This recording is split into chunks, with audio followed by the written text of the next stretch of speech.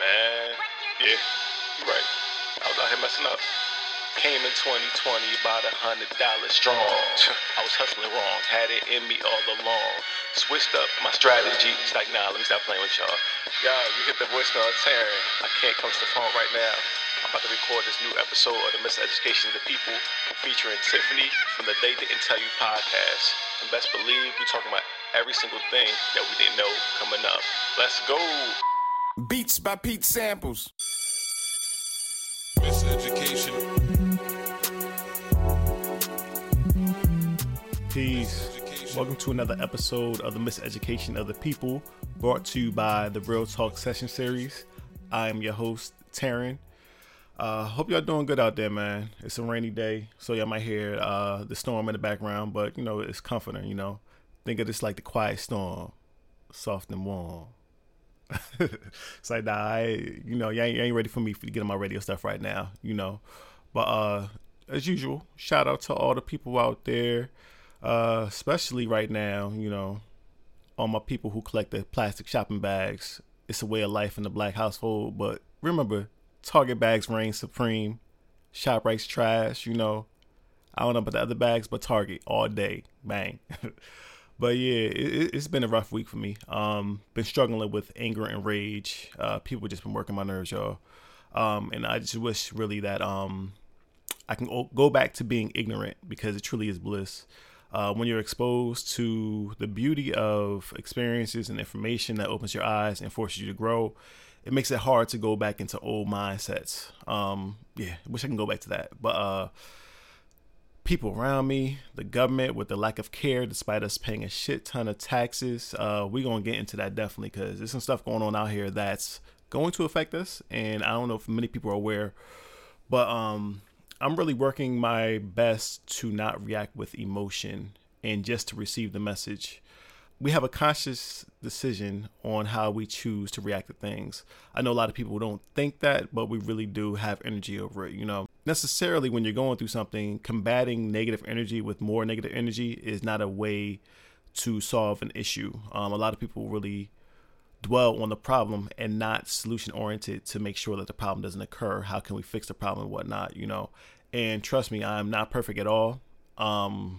It really took the ancestors to hold me back from verbally tearing people's heads off. But, you know, I'm working overtime to practice the approach of, you know, responding without emotion and ego, because ego does not allow us to accept responsibility for our actions. But yeah, just trying to keep my peace and protect my boundaries. And, you know, when you do that, sometimes people do not like that, because they no longer can take advantage of you, because you're standing up for yourself and you're protecting your peace, and you're not allowing them to use you as a punching bag. So, you know, I know for me, when I respond with emotion, I don't really think logically, but when I slow down and listen to what a person's saying and to truly understand and not to respond, then, you know, that really helps me out. And people don't realize that when you get flustered, you do not think straight. So think of it as like one of the snow globes, you know, got whatever's in the middle, but when you shake it up, you got the little white pieces of snow that makes whatever's in there hard to see. So think of the white pieces of snow, whatever that is, because I don't know what it is, honestly. Think of that as emotions and outside noise, things that you do not control. And once you let that snow globe calm down, you're able to get a clear picture of what's in there. So when you're flustered, it's that same exact thing. Your mind's on 1,000, but when you slow down, you know, it helps you out to really understand what is going on. So just want to provide a tip of advice, because, you know, like I said, this is a personal and professional development tool, this podcast, but we also get to the fuck shit. But, you know, I always want to throw in something that you can leave with every episode to make sure, you know, we good. So for my people who do not like conflict or react with emotions or aren't used to being communicated with in a clear, effective, and mature manner, and when it occurs, you take that as an attack, here's a tip, right? Truly tune into the conversation. Don't be in your mind thinking about that fire snapback. I know how y'all do. The petty in me loves a fire snapback, but, you know, it's not really conducive to solving the issue. Take a deep breath. Take about 3 seconds to respond, and think about if the response that you're going to say is going to positively contribute to the conversation. If it is not going to do that, then highly reconsider saying what you're going to say, or even take a little bit of time to calm down, let your mind declutter, and then come back to the conversation. Of course, don't let it dwell for days on end, but take time for it, because you have to be able to take accountability for your actions. And contrary to popular belief, letting time pass and hoping that people forget what happened is not a substitute for apologizing for your actions. In fact, doing that is actually emotional and mental abuse. So if you know you did some fuck shit, go ahead and apologize. Yeah, but for me, it's been tough, really. But really just trying to remember practicing what I preach. And FYI, I do have over 20 years of conflict resolution and mediation experience, so I kind of know what I'm talking about when it comes to this stuff. But if I'm saying something incorrect, or if I'm providing inaccurate information as usual, please feel free to correct me, and I will make that correction live on the podcast next time. So email info@realtalksessionseries.org. All right. So just a little tip on like what I've been doing, really, because it's been rough. Healing from mental health or stuff in general, it's not linear. It's ups and downs, really. So for me, I lived by the beach all my life, but I never really took advantage of it. So I'm recommend to everybody where you are, rediscover where you live truly. We can't go nowhere. We can't go to no vacation. No vacation spots. I mean, you could, but yeah. People got me out here feeling like I'm crazy for actually following quarantine, but do what you got to do. No judgment on my part at all. You got to do what's right for you and for your mental state, because I know some people can't stay in the house. But for me, I had to think of an alternative, because what I was doing was not working at all. And when I say rediscover where you live, I said that I live by the beach. So for me, I never really appreciated it. So what I do now, or what I'm going to start doing more, is going to the beach at 4 a.m. I actually like waking up early. It helps me out. But with that, I'm able to work out, meditate, get some sun in. That vitamin D is crucial to your happiness. It provides the happy hormone. So when it's wintertime, when people are sad, it's because there's a lack of vitamin D. So get out there in the sun, y'all. Do a little journaling out there on the beach. I read. And of course, you got to take a nap. And that's really helping me to really get back into a routine of waking up early, because I do enjoy that time. It allows me to slowly get into the day, and also build in some time for myself to really just woosah, and get ready for the fuck shit of the world. So that's my little tip. Rediscover where you live and take time to actually respond on whatever you're facing with a conflict. Now, on to this bullshit government that we live in this country. I really want to move out of here, because, the future is not looking good at all. But I don't know if you heard, but our post office is under attack right now. So there is a new postmaster general, aka the person at the very top that controls all of the decisions, who was recently appointed by Trump and is a heavy donor to Trump. So that conflict of interest right there, right? And with quarantine due to COVID, we're all not going to be able to physically report to the voting booths to have our voices heard. So we'll have to resort to mail-in votes. We already have been doing this in the form of absentee ballots, but all of this is done through our post office. And if you're not aware of what's going on right now with the changes, there has been a delay in mail, and also there have been new policies put in place that has messed up the efficiency and effectiveness of the current system that has been in place. And mind you, Louis DeJoy, the Postmaster General, he has no experience in running a post office. So it's intentionally being destroyed. Mail deliverings are being delayed greatly. And FYI, the post office is the only organization in this country that is public and free to us to utilize. So UPS, if you send anything with them, there's a charge. That's a privatized service. FedEx, that's a privatized. But the post office is supposed to be a service provided by our government. They are the only ones that are able to deliver to remote areas of the country that UPS or FedEx refuses to actually go out there. So for some people, it is the lifeline. Some people really rely on post offices, especially small businesses who do not have the extra funds to afford a privatized service such as UPS or FedEx or something like that. So it's really going on under our noses, and you really need to be paying attention to it, because it's going to affect us come time election day. And these Republicans, even though I don't subscribe to the two-party systems, they're notorious for cheating and using whatever methods they have to do in order to come out on top. So be aware of what's going on with your post office. Another thing that's going on with the government, TikTok is being targeted. TikTok, of all things. We got other issues to worry about, but your man Trump is worried about TikTok. Dog. I'm not even going to really go into that more, but like, yeah, he's on some fuck shit. But the kids, they're using TikTok to really, do their virtual activism against Trump, which I love. If y'all haven't heard his campaign rally in Omaha, I believe, the kids, they funny as hell, right? So they organized on TikTok and they registered for the rally, which is free. And Trump thought he had millions of people, but it was really these kids who were trolling him and had no intention to actually go in there. So, that's another method they've been using. And another thing I've been seeing recently on TikTok is that Trump has all of these items. If you sign up for his mail list or something, whatever support list bullshit it is, you're not contributing any money, but he'll send you a box of items, and kids are doing this. Someone requested 30 boxes, and then they said they're going to go ahead and have a bonfire. So your man Trump is, he's a narcissist. He loves himself. He likes to see himself in a good manner, even though there's nothing out there. So he'll even create that picture in his mind. But yeah, that's wild. And another thing really, that's really been working my nerves about this government and just where we live at in general, where we're in this together. However, we do have a very individual mindset. We don't think about the community as a whole.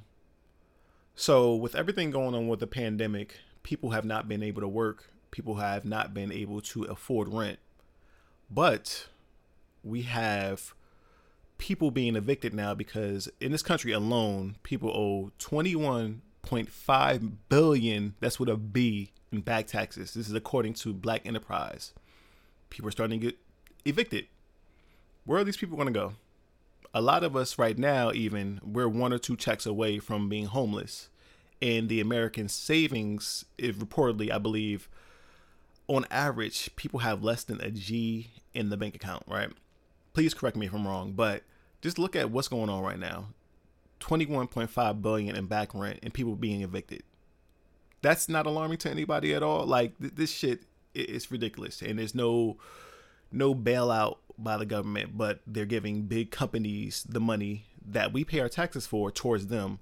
But the taxes that we contribute have a big chunk of our check taken out of. We get no help. So fuck them. And my last thing, because this really isn't a current event pop culture thing, but like I said, my heart and mind have been heavy this past week, really. So I don't know if anyone has heard of this story that came out of Bethlehem, Pennsylvania. Of course, there is a white terrorist, Adam Zabrowski, whatever the hell you say his name, I don't really care, 35 years old.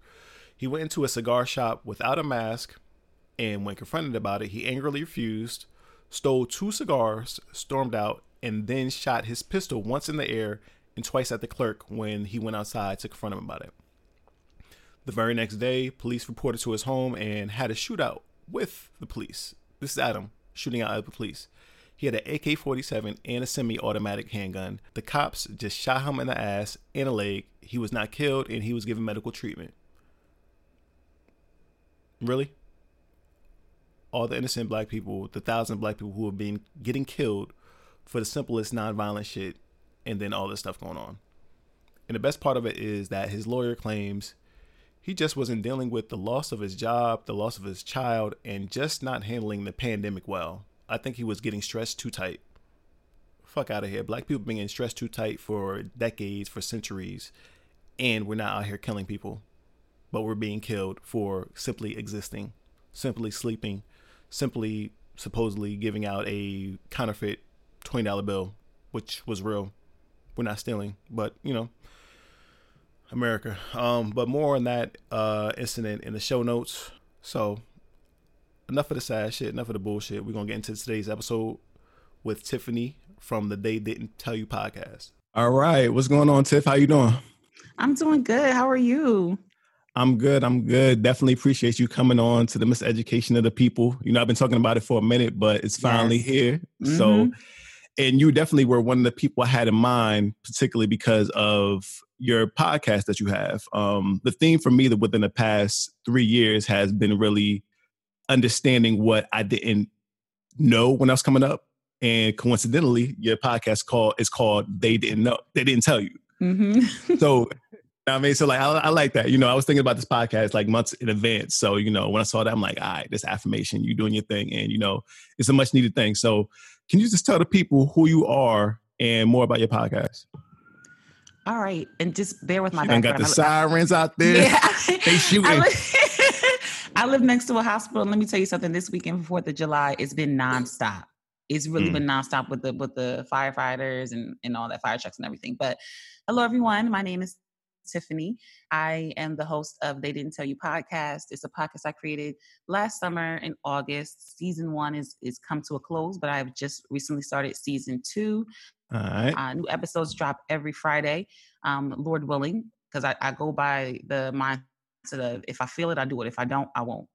And so I give myself liberty and grace in that way because I put a lot of pressure on myself in the beginning. And so my podcast is really about my growth as a person. And every time people listen to the podcast, they tell me with every single episode, they see and hear growth. And for me, that's what I wanted.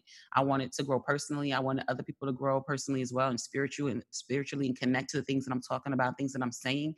And so there's a lot of podcasts out here about a myriad of things. And there's also a lot of podcasts out here about anything and everything, which is what I wanted my podcast to be about, anything and everything. But I wanted to center it and focus it on us, Black people specifically. And then, you know, of course, people of color as well. So it was important to me that I make sure I tailor my conversations to things that Black women, because I'm a Black woman, would sit here and be like, sis, yes. Something that Black men would say, you know what, I may not always listen to my sister or my mom or my significant other, or if they're in a relationship in that way with a woman, I don't really listen to my partner like that. But you know what, I'm hearing somebody who's neutral, someone who doesn't know everything about me, and maybe I can resonate with that. Because I feel like sometimes we need to hear, when we hear information, we hear it differently when we hear from someone that doesn't know us or someone we feel like won't be biased. So very true. My goal is to do that, give folks an unbiased opinion, but basically mine. And there may be some biases in it because we all have them. We all have them. And so I like to talk to people and hear what their feedback is and kind of have these conversations in DMs and comment sections. And so, you know, my podcast recently, I'm looking into doing more networking with other podcasts. So I never really spoke about it, but who I follow on my podcast page is done intentionally. The majority of people that I follow are podcasts, number one, and secondly, podcasts by people of color. I know there's pages out there that say, hey, you know, here's Top Black Podcast. There's a page like that. Shout out to them. They put my podcast up there that kind of highlight Black podcasters. And so I was like, you know what, let me do it. Let me do it in my own way too. How can I be intentional? Because people get really funny about following people. And I'm like, I don't understand when that's what social media is created for me to follow people, for me to learn from people. So if you check out who I'm following, you'll find a wealth of the podcasts out here that can hopefully satisfy your taste and your desires and what you're looking for. So that's kind of what my podcast is about. Me personally, I like to try to be an open book as much as possible. I feel like the reason why I created They Didn't Tell You and named it is because there's just so many things that people really, sorry for my background again, y'all. There's just things people really, really just did not tell me. Conversations I really did not have that I've been really wanting to have and desiring to have with people. And I said, you know, a lot of it I had to deal with me. Of course, he's going to pull up next to me. A lot of it had to deal with me dealing with myself and me kind of like saying, all right, Tiff, you know what? Here's what you need to do. Here's how you got to focus. If you want to, if X, Y, and Z is your goal, you need to do A, B, C first before you get to the end of the alphabet. So that's my little spiel. Yeah. And that's one thing like that you pointed out was the fact of exposure. You know, people don't listen to the opinions and conversations of people that they actually know, but when it comes from someone outside that's not in a kind of an intimate format, then they listen to it. You know, that's one thing that I didn't have was exposure to certain things, you know, and and sometimes even when you're not exposed, you're not privy to being in those spaces, those conversations. Cause I know you had some episodes where, you had like the girls' nights and all that stuff. And, as fellas, we don't really, when we talk to women, we don't get that perspective of y'all. We don't get that side of y'all. But when y'all with your girls, when y'all in your element and all that stuff, it's a different conversation. It's a different vibe. Exactly. So, the fact that the fellas are able to come there and be exposed to that type of conversation and that perspective that we don't get, that's important.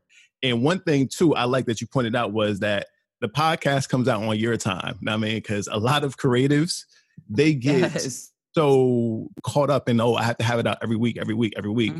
Nah, you don't have to. You've been, as long as you are consistently putting something out, not like one episode a month, but more so if you're doing it on a more consistent basis, that's what matters. It's about the quality, not quantity, really. So, that's one thing. If I can give anybody that is in the creative field, do not feel stressed out and put all these self-imposed deadlines on yourself because, it can cause unnecessary anxiety, but at the same time, you got to have that discipline to get the work out there. Don't just be talking about it, actually get to action and do it, So, definitely. So let's get into the shit, Okay. So today I want to really center the conversation around the theme of your podcast. They didn't tell us. So, what we didn't know. This is what we talking about right now. So for me, I got a couple of different areas I'm gonna hit you with really, but the first one is being Black, right? So for me, I came from I come from a large family, and we look like the United Nations out this motherfucker. So we got a family reunion every single year, 300 people plus. Kind of mad we can't have it this year. It's all good, but when you go there, it's a ton of Black people, it's some white people, it's some Latinx community people. And I mean, we had some Bloods and Crips and Latin Kings in there at one year. Oh, gang. All right. So you know what? Melting pot. I'm here for it. I'm here for it. We hear, but at the same time, though, that history of being Black, we weren't taught that within the family, and especially within the school system. Because, like, I went to a predominantly white school at an early age, and of course, we celebrated Christopher Columbus, Thanksgiving, and all that bullshit. And I didn't really.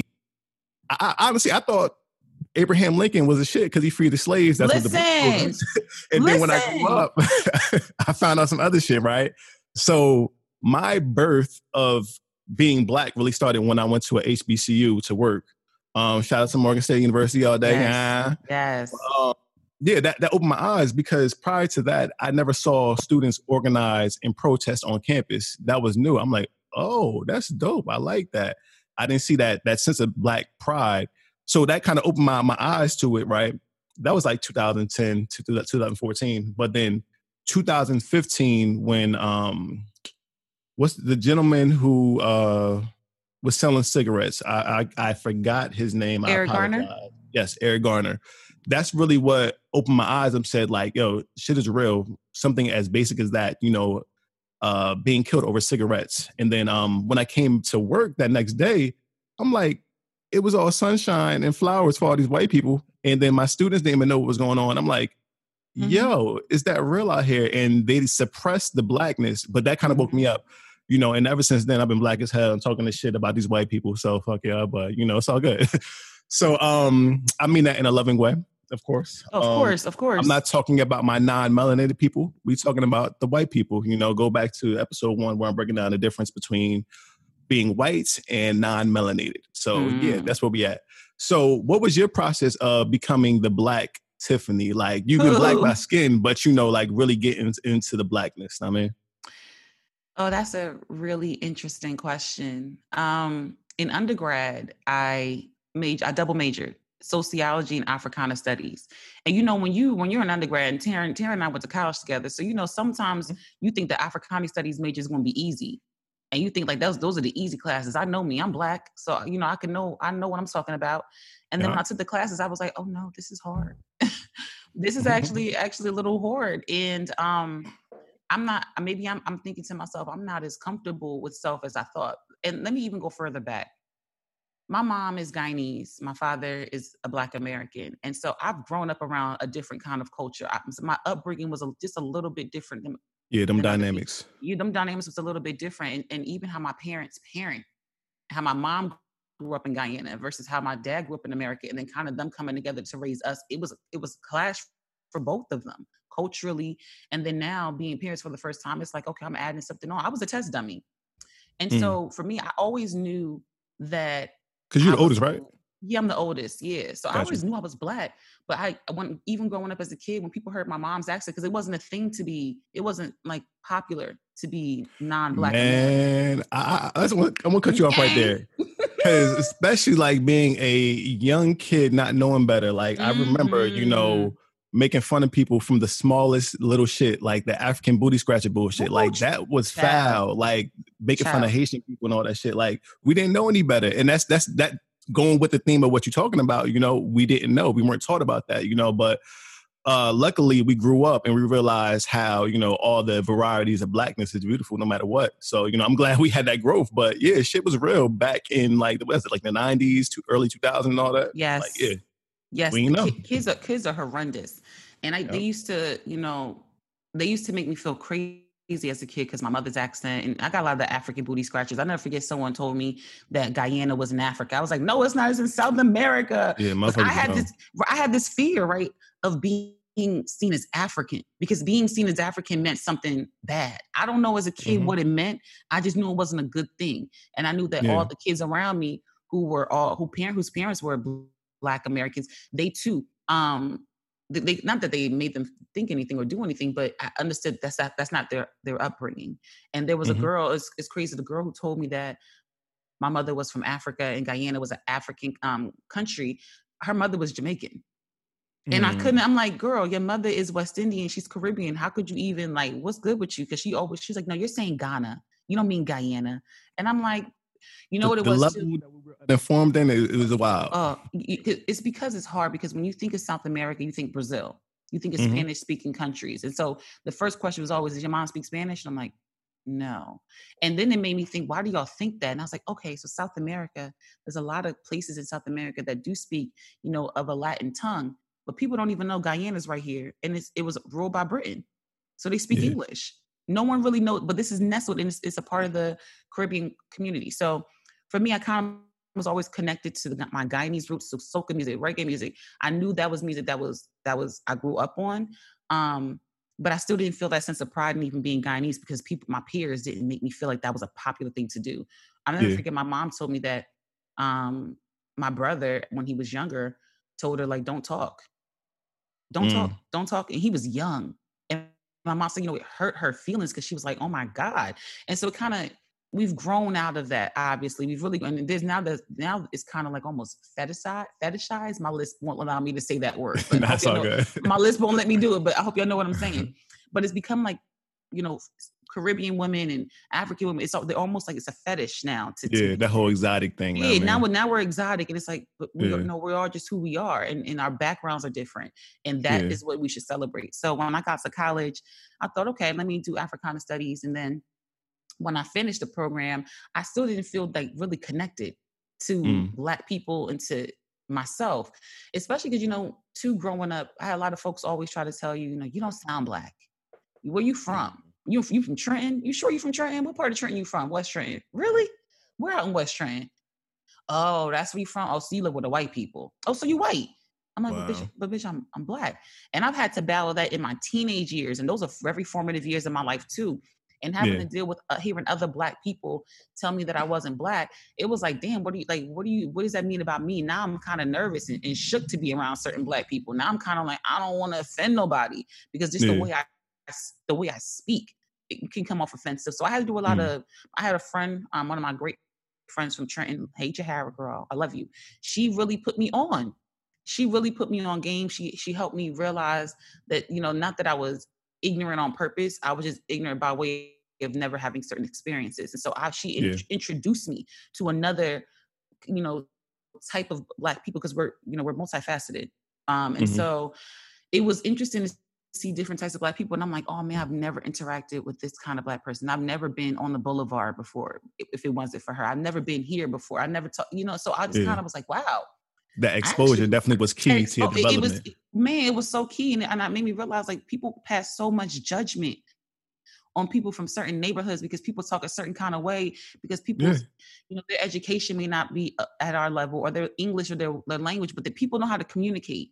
And you just got to be willing to transition your mind, as much as people have to transition their minds to hear a Black girl talk in a way that was a little foreign to them. I had to do the same thing too.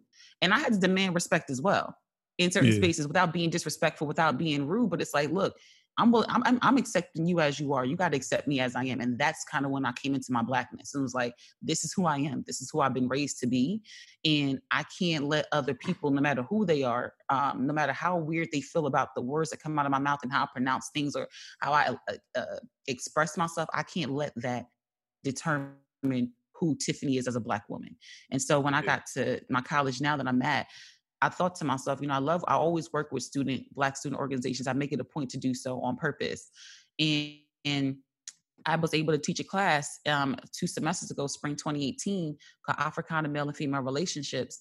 And that class really just like, it just said, Tiffany, you are here. Like, all right, Professor. Right, Professor Tiff was in the building, and I really was like, what do I have to teach people? I don't even feel sometimes like I'm that Black. And then I had to stop myself, like, sis, that's the problem right there. You can't do that. You can't come into this classroom bringing that kind of energy. You got to come standing in your own. Kind of hit on something too, like the imposter syndrome right there. Because for me, I had a lot of that, definitely. And, that's one of the biggest things too I've learned over the most recent years is that, I was always conditioned with the mindset of do hard work, but we weren't taught to work hard strategically. So I end up getting burnt out because of everything with that. But definitely kudos to you, though, because we need people in those spaces, Black academics, because we got a lot of people out here doing that time coonery, a.k.a. that Terry Crews and out here. Come on, guys. White is king too. Listen, the coalition would like to trade Terry Crews for just about anybody. Get him the fuck out of here, definitely. You Black supremacy need to cut it out. Oh, coon ass. That's why your baldy ain't nice like mine. Listen, say that. Or my dad. Yeah, but we definitely need more authentically Black people who aren't afraid to shake shit up, because what we've been doing all these years in education is not working at all. I mean, so we actually kind of hit on the education piece a little bit, so I'm gonna skip that. But I want to move on to something that ties into all that emotional intelligence, right? So you spoke about having that not having the confidence in your abilities. However, for me, I saw that I lacked emotional intelligence for many, many, many, many, many years. And I was out here on some fuck shit. I mean, but I'm glad to say that I am a reformed fuck boy. I have changed my ways. I'm doing better. Action over words. That's the big thing for me. But one of the biggest things that I realized going through all my stuff was that I had false confidence for all these years, And when it comes to emotional intelligence, let me break it down to people, because some people don't understand what. So, please do. This is my favorite thing to do. Break it down. Emotional intelligence is, right? Please. So emotional intelligence is composed of 4 pillars, right? So self-awareness. So that means that the ability to know yourself and understand your feelings. That's self-confidence, also having faith in yourself, being willing to put yourself forward. Second pillar, self-management. So controlling your feelings and expressing them in an appropriate way that's not damaging to others. Being transparent, being honest, open, being optimistic, having a positive outlook.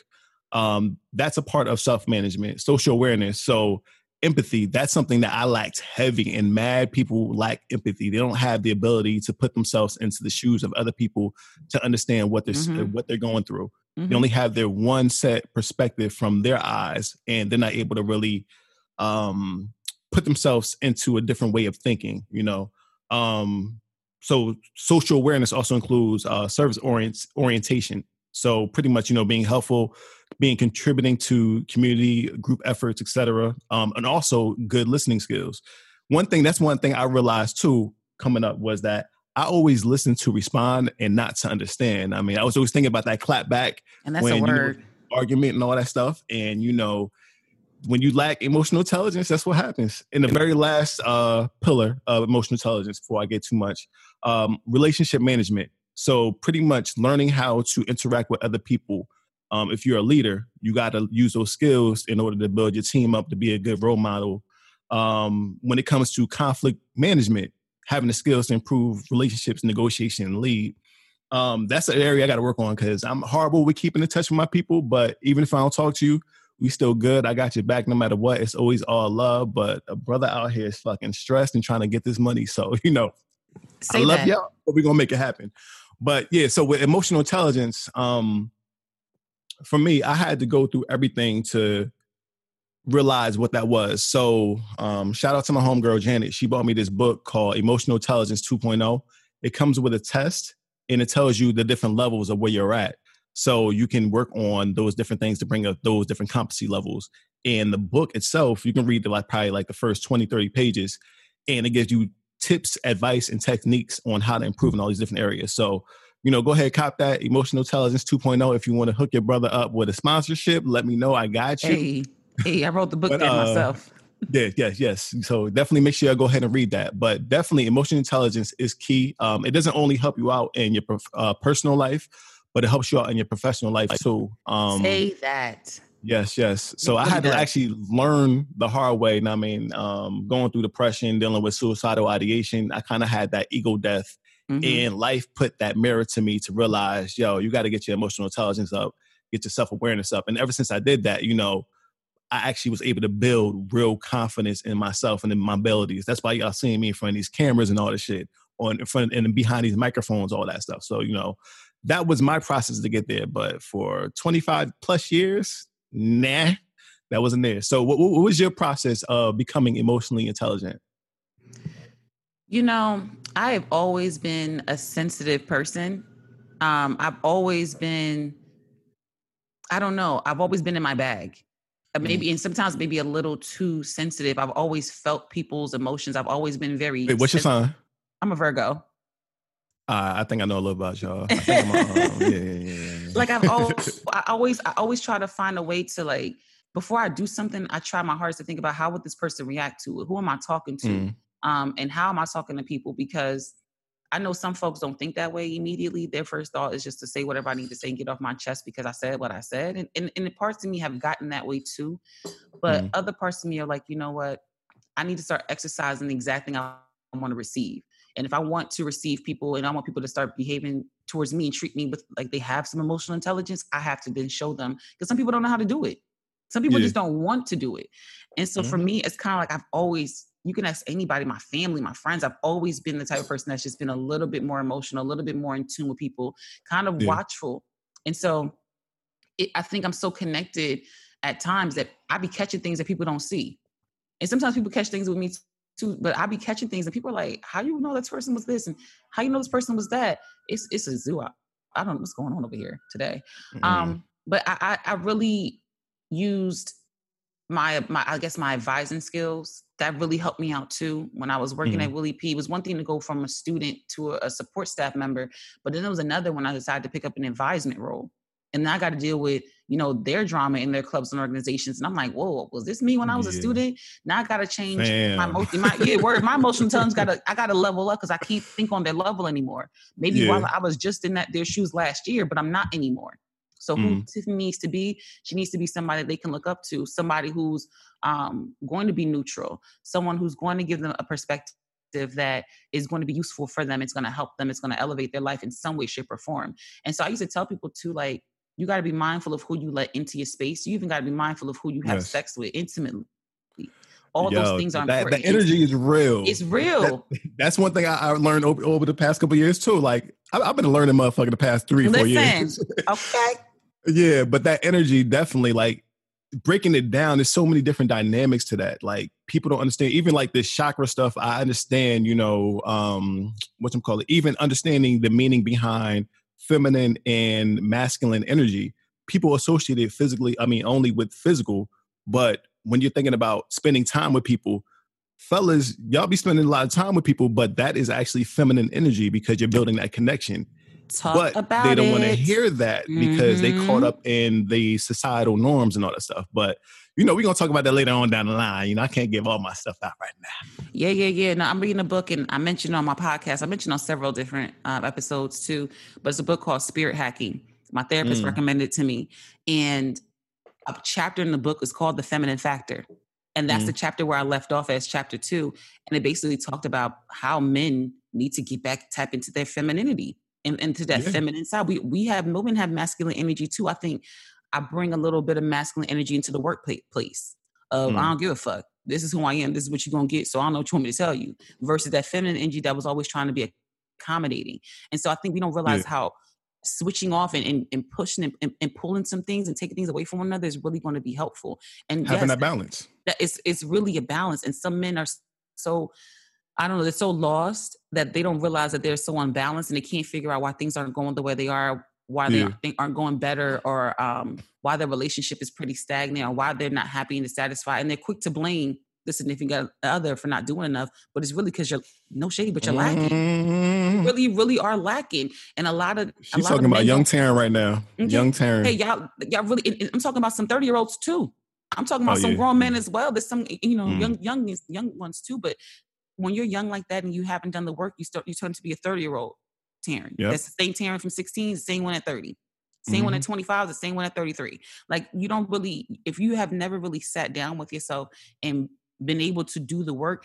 And sometimes I think too, people just don't have the capacity to do it. Yeah. Like, you can try with, my ex per se. I tried to, say, look, let's think about this. Or maybe you should start working on this. And let me try to help change your mindset a little bit and help you shift gears so that we can move to the next level. Because what you're doing here, it's not helping. It's not helping me. It's not helping you. It's not helping our relationship. We just weren't connecting because that's just not where it was at for him. He couldn't get there. He didn't want to.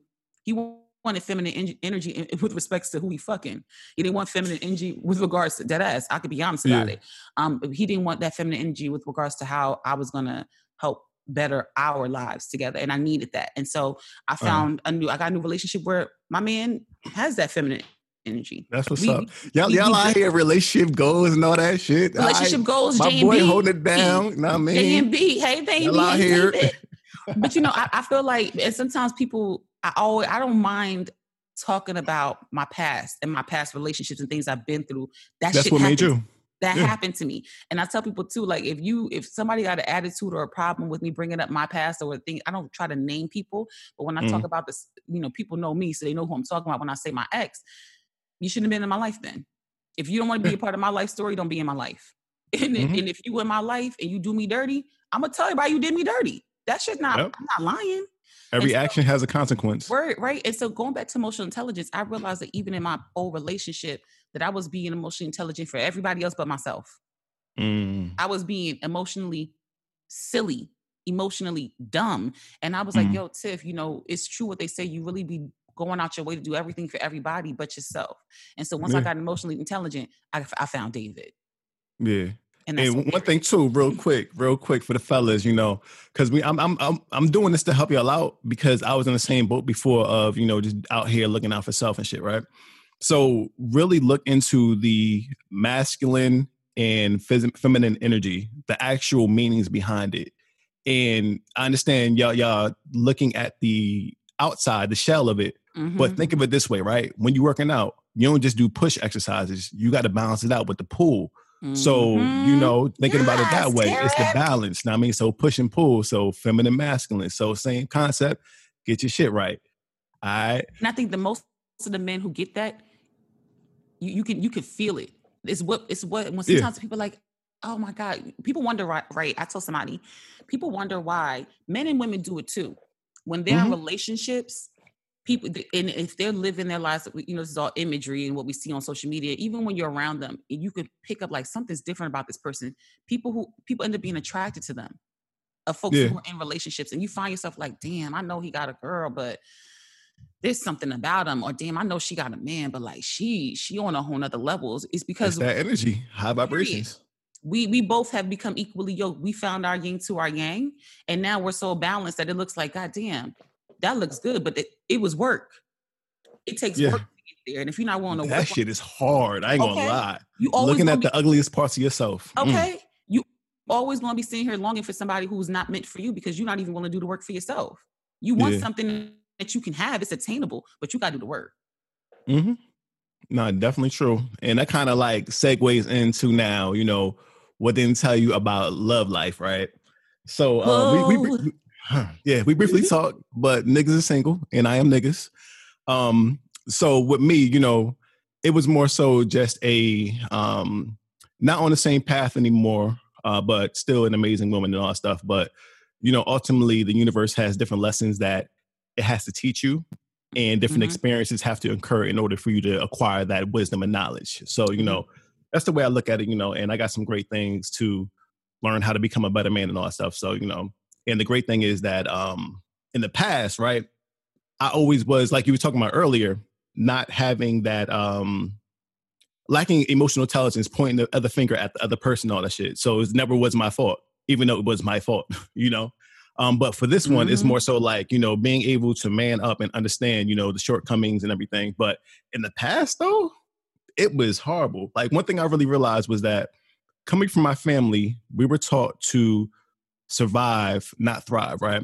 So we were only focused on working. We never talked about the emotional stuff. We never talked about how relationships worked and all that stuff. So because of that, I had to learn about relationships from my peers. I had to learn from the media, from music. Like, we grew up in the big pimpin' society. You know what I mean? Yes, we did. Like, it was an amazing video visually, but the message behind it was so fucked up. So like, having that young, naive mindset, that can really mess you up because, like you said, those are your developmental years, So for me, I fell into all that stuff. But then when I actually got older and I was willing to learn and listen to older people who've been through the shit, people who were divorced, and people who had wisdom and lessons that I didn't have at a younger age, I'm like, oh, I've been doing this shit wrong. And, necessarily it's not anyone's fault because with us, if mom, dad, if y'all listen, I love y'all, but more so I look at it as, you're supposed to look at what your parents do and don't do and become the better model of them. One of my old mentors said, look at it as a new model of a car coming out every year. Your parents was the last model. Now you're the new model. You got some leather seats. I love you got that. the full recliner, the top back on the car and all that stuff. But, they didn't have that. So you're just learning from the mistakes and becoming better. So, with me, I know for a fact I am breaking generational curses, especially when it comes to relationships, because, we just didn't know. We were just focusing on the money. Making it happen, surviving. That's the main thing. But, it took a long process for me to get to where I'm at. And I'm excited to see the new person I am and how I'm going to evolve, especially when it comes to self-love, self-care and all that stuff. And, preparing myself for the future and all that. But that's enough about me right there. So how about you? You spoke a little bit about your ex and all that stuff, but what was the thing that you had to learn about the love life from 10 years ago to now? That I was in control at all times, period. Yep. My boyfriend said something to me interesting. Me and him were having a heated debate back and forth about who's really in control of situations. And he's like, if a woman doesn't want to have sex with me, we're not having sex. He's like, y'all are really in control more than you think. And I said, well, when men lie to us and twist truth from us, you are now in control. Because I'm thinking I'm in control. I think I'm doing behaviors and having actions and moving according to your truth, but I'm not. I'm moving according to your lies. And so while you may look at it like women control the situation, and if we don't want to do it, we won't, but men control it even more because we really go off, take your lead.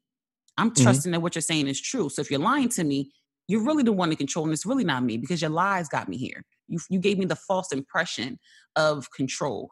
And so for me, I had to realize like, man, I truly, as much as I control the people around me, like control who I bring around me and friendships and stuff like that, I need to look at my relationship that way as well, of how is this really, really going to help me in the long run? And what has it meant to me in these past few years? Like in you talking about a 10-year time span, I was with my ex for like off and on for 7 years. And that was it was a really long time. 7 years of knowing somebody and being around that person. It's a lot. I spent the majority of that time with him and a few of those years with my current boyfriend. So I had to, and I talked about this in my last episode too, of like finding my voice. And I had to be comfortable standing up for myself. And I had to be comfortable when I make a decision to stand on that decision and to do it. Yes. And so with the moment I said, in those years of just being mistreated, being cheated on, being lied to, friendships fucking up because I'm just trying to hide all the hurt that I'm going through and I'm feeling because I'm embarrassed, but not embarrassed enough to leave. I was like, sis, when you gonna put yourself first? Because this person right here, they not doing it. They talking that good shit and they're controlling the situation, but you're really in control. Right. And so if you really took that and ran with it, where could you be right now? Who would you be right now? Could you could really be in a happy relationship right now if you really stopped playing and took control. So when I took control, I had to also take control and realize that my love life in a way was outside of my control. And I couldn't sit here and try to pinpoint a timeline in a day when I was going to be ready, number one, ready to move on. And number two, when I find this person. So all I did was focus. I had to, be selfish. I had to focus on myself first, rebuild my friendships next, and then start the healing process. And during that time, I wish I would have gone to therapy. I didn't. I started therapy this year, but I even told my therapist, the reason I wanted to start therapy was because of my ex. And that's the one person I do not talk about in therapy, period. Yeah. I don't talk about them at all. And it's sad that, that it even had to come to that point that a man emotionally damaged you that much to make you want to go with your therapy, And you know what's so crazy? That was me in the past too. So you speaking about me. So, it's all good though. Well, Terry, let me tell you, I actually told my ex that you're damaging me. And this is how damaged I was. I'm telling the person doing the damage that you're damaging me. And this person is literally telling me it's not that deep. Gaslighting is real. Like when you lack the emotional intelligence, and more so with self-awareness, because you don't realize that you're damaged and you're bleeding on other people when you don't have that self-awareness, and ego, that plays a big role too, because you want to say, oh, it's not me, pointing at everybody else, you letting that side of you take over and all that stuff. And it's like, you're not able to hold yourself accountable because, you see yourself in a certain light, but it's a process for men, and I wish that more men would go get therapy because that will help them understand themselves. Truly, and I won't put any of my ex's personal business out there at all. So I'll say for myself, I know our parents, like you said, they're not perfect. They're literally human beings, and I love that the example of that you gave of an older version of a model of a car, because I used to love the Nissan Altima. I drive a Nissan Altima right now. I love the old Altima gang. I love the old Altimas. I told myself as a kid, and this is a manifestation. When I saw Altima, I said, "That's the car I'm going to get when I get a nice car." That was my dream car at that time.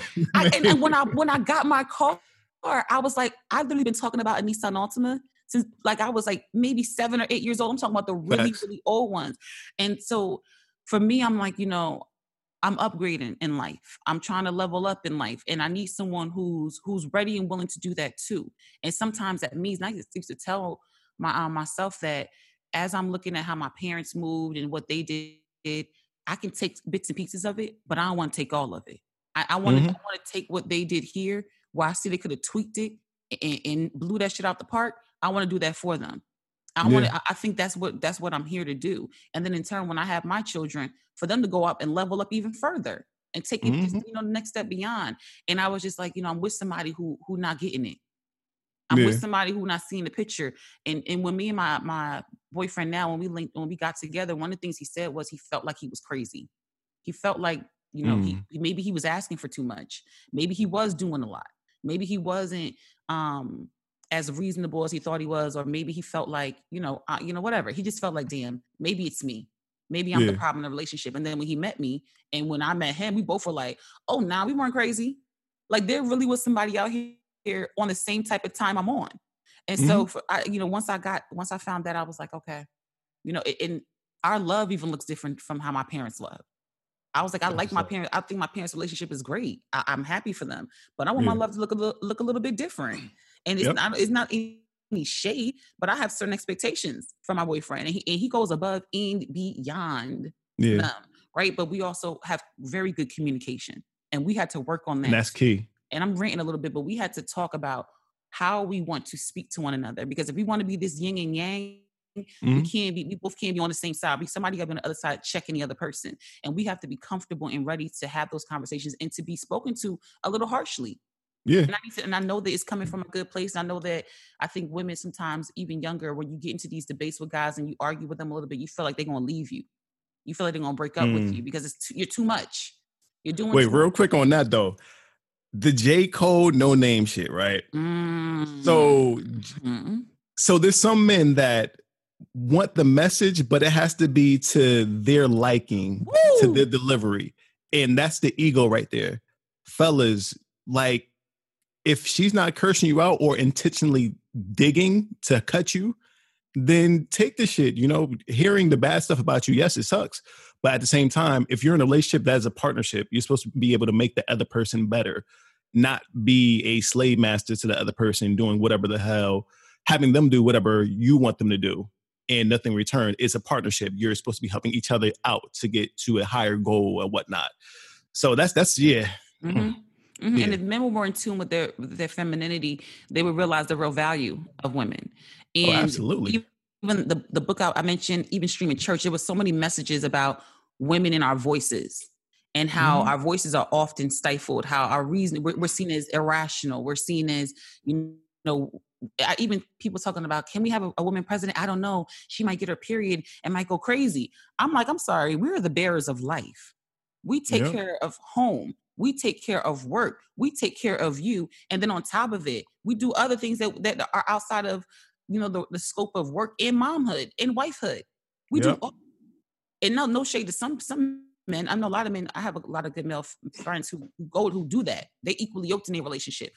Yeah. But I know some men who are not, who want to come home and be like, where's dinner? Who want to come home and be like, damn, I had a long day, go to bed and go to sleep. But I got to be up, make sure the kids did their homework, making sure the kids are fed, make sure they bathe, make sure they got the old rules of society, the patriarchy, all that bullshit. We're doing away with that. We're doing away with it.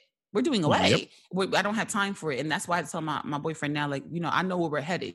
So let's have these conversations right now. We don't need to wait till we are engaged or we have our first kid and we have our first discussion of argument of how we want to discipline or how do you see it? Let's talk about it right now. What are we waiting for? What are we waiting for? Why we talking about a wedding? We're not even engaged. What are we waiting for? Why can't I talk to you about it? Why are we hesitant to have conversations until we get, like, we have to have them when we reach certain levels in our lives? We don't have to wait for this level to discuss something that we know eventually may come. We can talk about it right now. And I am glad you brought the conversation here, right? Because oftentimes in relationships, we don't talk about finances. Whoa there. Right. So just overall, right? Like for me, I didn't really learn about finances, right? Until I had to learn on my own and force myself. So I was always preached about, like, from a very young age, security. So you got your 401k, your health insurance and all that shit. Well, actually, the health insurance should not be tied to a job. We're going to talk about that later on down another line. Just everything's so fucked up. And especially being someone that actually pays for health insurance on their own, and it's not cheap and it's still not even quality stuff. Yeah, but I'm ranting right there, right? So with us, we were told, get the set check and that's about it. It's fixed mentality. The fact that multiple streams of income existed, I never knew that.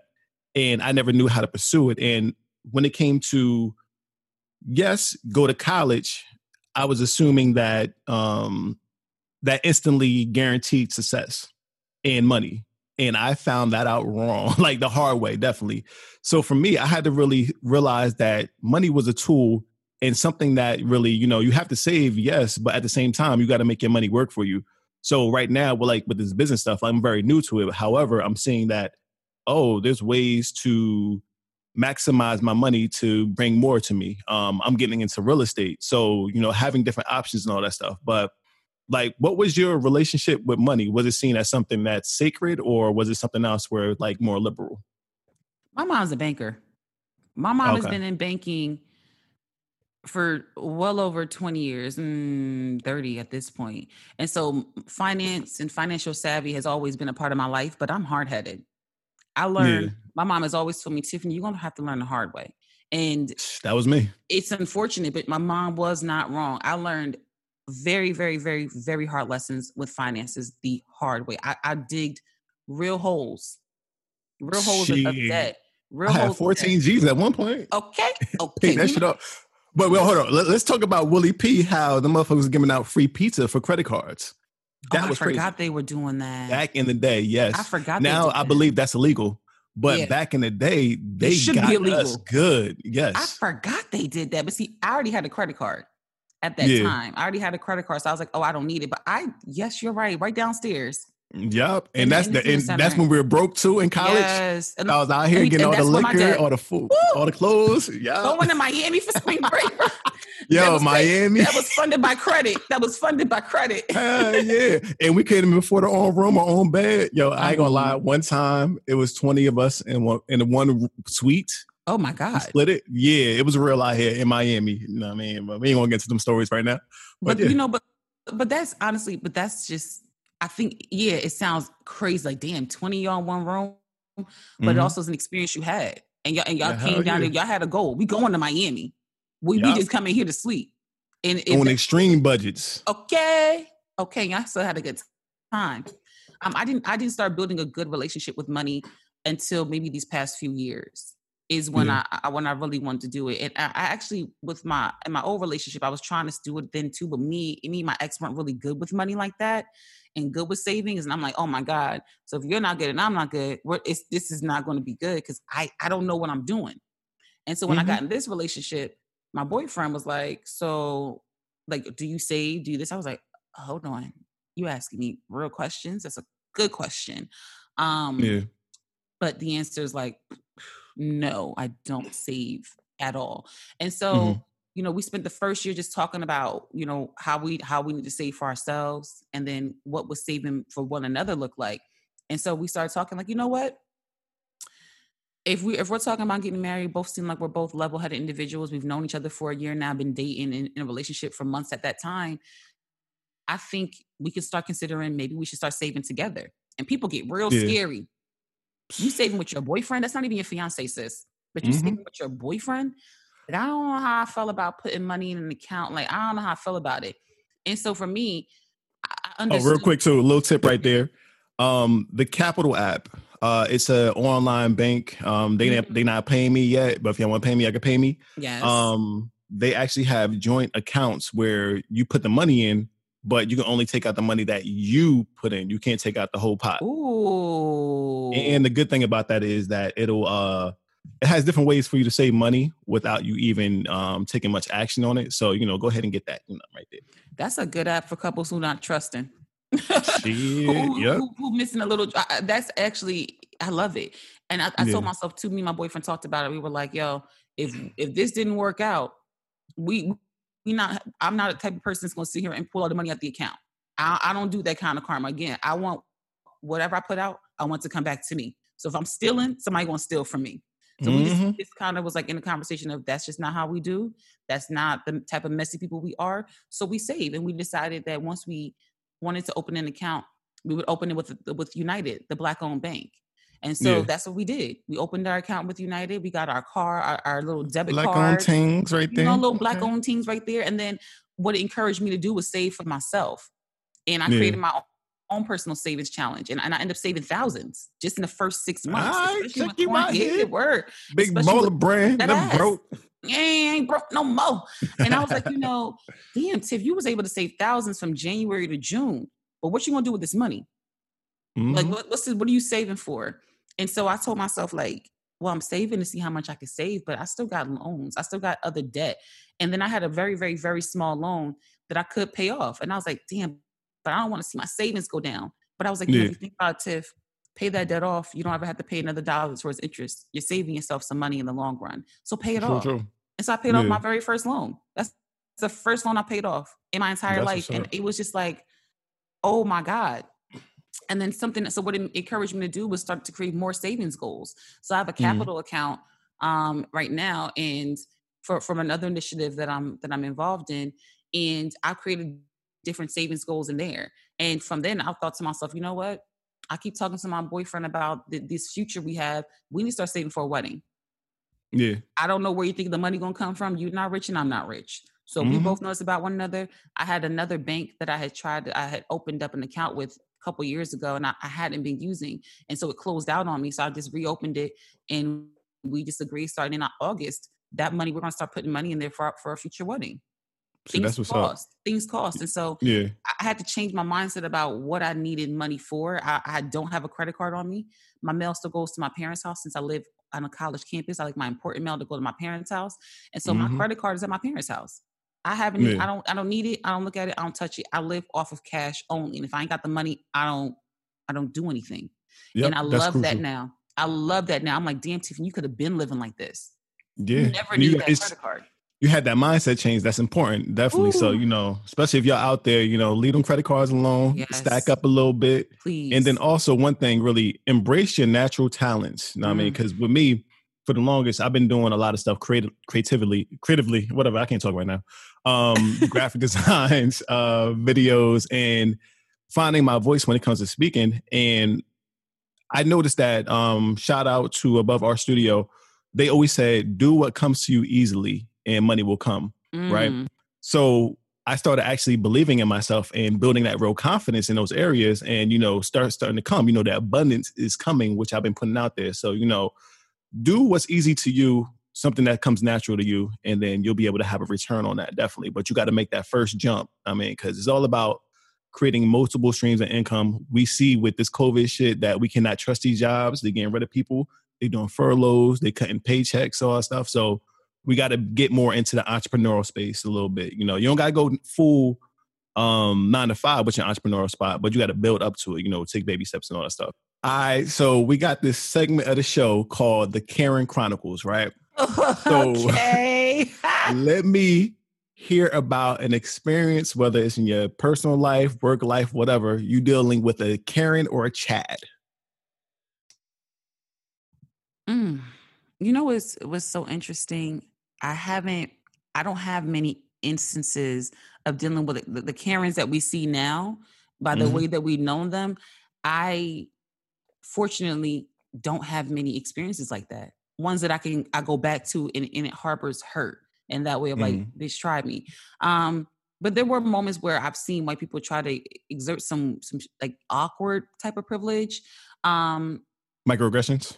Like, not even that. I would say it's minimal things with me, like things that people, common sense things. So, for example, I'm very petty. So I was on at Wawa. Gang. I was in Wawa in line, and there was a long line, and there was one cashier, and there was somebody in front of me, and then someone ringing up. This cashier on the right said, "Next customer line." I tapped, I said the person in front of me, "Hey, do you want to go?" He was like, No, you can go ahead. So I turn around to go, and there's Karen. There's a Becky right there putting herself down looking. And I said, and I walked up and I said, I think most people of color, even in those moments, it seemed so minor. They seem so small. We would have laughed. Old me would have been like, fine, fuck it. I don't want to argue with nobody. But then I thought to myself, no, you tried it. And I didn't necessarily look at it like you did it because you're white. I think you just did it. And maybe because you just feel like you can do whatever the fuck you want because that's how y'all move. And I'm going to tell you another thing real quick. Sidebar. This 6 foot 6 social distancing has been a freaking godsend. All right, it has literally they not respecting it. They don't respect. Yes, it has, but they don't be respecting that shit. They don't respect boundaries, and I'm like, I feel like all my life I had to fight to tell y'all to back the fuck up off of me. Like, what is this idea? But you know what? I look at it right. If they don't know how to physically give you space, that kind of translates into what they do in this world. They don't know how to give us space to be just existing to be. And so in that moment, I said, you know what? I don't know what your mindset is like. I don't know how you treat people that look like me, but I'm gonna tell you right now, get to the back of the line because you wasn't next. I said, she said, who's next, right?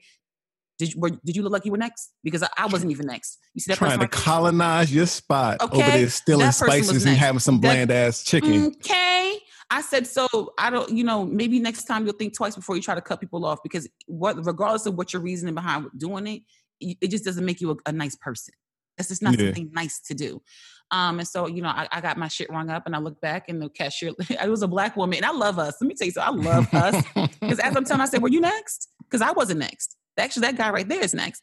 This black woman was literally, I said, sis, I'm going to need you to calm down back here. You ain't got to cackle. If you want to laugh, just laugh. And I rang my shit up and I look back at my sis and I look back at her like, now you can go. Now you can go.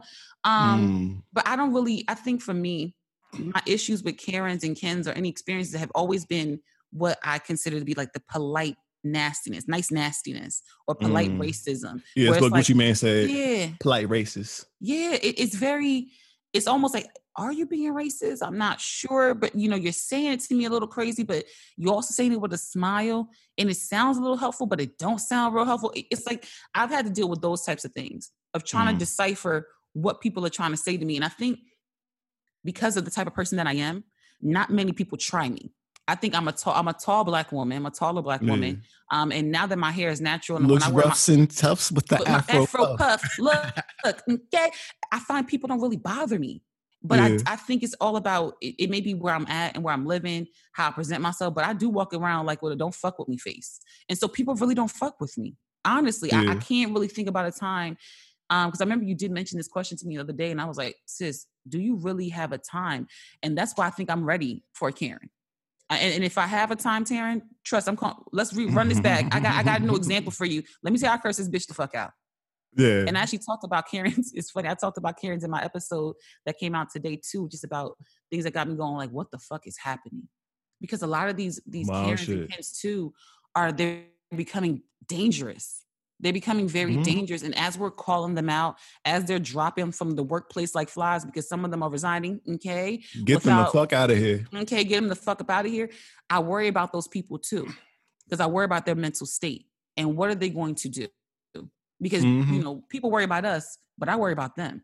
And so for me, it's just like, I'm fortunate. I'm happy that I haven't had to really exert that kind of negative energy and put it out there. But I am worried that the day is going to come. I am concerned. And it makes me a little nervous, a little anxious. I'm not going to lie to you. As long as you stay ready, you've been in the gym, you good. I've been running, working out just in case. Doing her squats. I'm ready to slap a bitch. I'm not gonna lie to you. I told my friends, I don't get stay ready, so you don't gotta get ready. Okay, I don't care if she's an 80-year-old woman. You play with me, you spit on me, I'm gonna smack you like you're 23. Oh, that rhymed. I've been She's got the bars. Bars. Hey, I have no issue with accidentally tripping and hitting somebody with an elbow on the head, I'm not even a violent person. And I think what I told somebody too is the way that these Karens and Kens are behaving is making us to become like very violent people. And I don't even like that. Like them, which is violent. And I don't want to do it. I really don't want to do it. But I'm like, in my mind, it's like, Tiff, if you aren't prepared to do what needs to be done, because guess what they are? Yeah. They're always prepared to do what needs to be done. If you don't get that mindset of being prepared to do what needs to be done, you're going to find yourself hurt. And I just can't allow that. Hey, yep. Well, we're gonna send out nothing but positivity and get vibes out there that none of that happens. That's what we're doing out here. Just don't try. But definitely, thank you. Yeah, exactly. We just chilling. We just want to live our life, live a black ass life in peace. That's it. I mean. But I appreciate you, family. Definitely one of my favorite people to talk to. Definitely, even though we don't talk like that, but it's all good. We on the same path to being successful. It's how that saying goes with friendships. Of I don't have to talk to you every day to still be connected with you. Like when we talk, it's like we never stop talking. It's like we talked yesterday, and that's why I like your friendship with me. And I appreciate you, and I love you, and I care about you because like over the years, when me and Taryn went to college, we were cool. He always had jokes though. He always had jokes about my BDDs. Stay ready. I'd be ready. I used to be ready to pluck him in his forehead, like, you're going to stop talking about my hair. Okay, you're gonna leave me and my BDDs alone. I'm saying back when I had 6 waves with the pushback hairline. I mean, shut up, Terry. Shut up. No, but I appreciate our friendship. I appreciate how much it has grown and matured because that's really what it's about. And I have been feeling like something is coming for all of us, all of us creatives. And I never even thought of myself as a creative. Taryn has always been behind the camera. As long as I've known him, he's been behind the camera. I've never been behind nobody's camera. Nobody's mic. And just watching us all just come into our own creatively, it just reminds me and tells me like, man, when it comes time to really put some shit on and do things, when outside really open back up, like really open back up, undefeated. Yeah. There's enough money out here. So, we gotta come together, definitely stop with the competition, all this bullshit, and, just come together because they doing it. And why can't we do it? That's the main thing. That's why I look at it. But definitely, please plug all your stuff and tell the people how they can reach out to you. Okay. So first things first, if you want to follow me on my personal page and get to know me, myself and I'm at Legally Black, literally as it sounds and as it's spelled. And then if you want to follow the podcast, you can follow on Instagram as well at They Didn't Tell You Podcast. You can follow that on Facebook as well under the same name, They Didn't Tell You Podcast. I do have a website, www.theydidn'ttellyu.com. I have a few things on there. And let me say merch. I could do a whole episode. I think me and Taryn could do a whole episode about merch. Merch is not as easy as it sounds to make, to create, and to put out. And so I really have taken a backseat because merch was giving me major anxiety. But I do have a few shirts left. You can buy a couple of mugs. They'll still get made and sent out to you. But stay tuned for new merchandise. And I've received some ideas from friends of new things I can create. And I'm like, damn, I ain't never think of it. So please just stay tuned to my social media. Links in my bio for my personal page and my podcast page are the very exact same. And they'll take you to my podcast on Apple, Google, Spotify. They'll take you to the playlist. I have a playlist for my podcast every week. I do a song of the week. And this week's song of the week. She got a nice little playlist. I ain't gonna lie. Playlist for season 2. And this week's song of the week for me was Blessed by Buju Banton. He came out with a new album. So I was just rocking him this morning. Okay. All right. My boyfriend think I'm crazy. I love me Buju. And I say all the time, Buju, maybe I should have married him. Maybe I need to just meet him one day just to be like, yo, life complete. But that's all the information about me. And, you know, I hope that you got to learn me a little bit. And I hope that you'll join me over on my podcast. And Terrence's been on my podcast as well. He's actually the last interview I did for the season. Okay. He helped close out my season. And so I thank you, Taryn, for even giving me the space to be here with you today. I really appreciate it. Nah, no worries at all. You know, make sure y'all go ahead and rate, review, subscribe on her joint. Rate, review, subscribe on this joint right here. Period. Because y'all may not think that it doesn't matter, but actually that's a way to support us without coming out of your pockets. And numbers do matter. Especially in this day and age, and there's a lot of opportunities for creatives nowadays. So look at people out. Look us out. You know what I mean? This is a Black-owned business. Even though it's in creative, we got to think about it. It still is a Black-owned business. So, you know, go ahead and support her and her people and support me also, you know. But definitely, Tiff, appreciate you. Thank you so much. And y'all will see more of her definitely in the future. But what we're doing here at the Real Talk Session Series. But thank you for joining us, you know, and we out. Bye. Another dope episode. Shout out to Tiffany. Just a little church announcements real quick. Reminder, we are hiring at the Real Talk Session Series. I'm looking for an intern to do strategic communications. So some of their responsibilities include updating the website, putting together communication efforts on social media and via email, and just some other dope stuff. And my main thing is really making sure that these students are coming in, and I'm going to make sure that they leave better professionally. So definitely please spread the word to anyone that you may know who is a college student or even a recent college grad. Be sure to follow us on Facebook, Instagram, LinkedIn, and YouTube at Real Talk Session Series, and let us know your thoughts. We also have some more videos coming soon, so stay tuned. Also, please make sure you're showing us some love on the podcast, you know, rate, review, subscribe, but also hit up our social media, comment on our stuff. Let us know what you think about these episodes, because, you know, we want to make sure we put something out that y'all actually want to hear, you know. Make sure you get that merch too. We got a little sale coming up, hint, hint. So if you listen to this podcast, you have the first heads up about that. So stay tuned. Follow us on our social media so you stay in the know. The proceeds from your support will allow us to strengthen the educational content that we're providing to communities across the country, and some other endeavors that will truly uplift our people and empower them. If you'd like to donate, that is also an option. Please visit realtalksessionseries.org. Thank you for tuning in to the Miseducation of the People, proudly brought to you by the Real Talk Session Series, where all we do is provide that real talk only. Peace. Miseducation.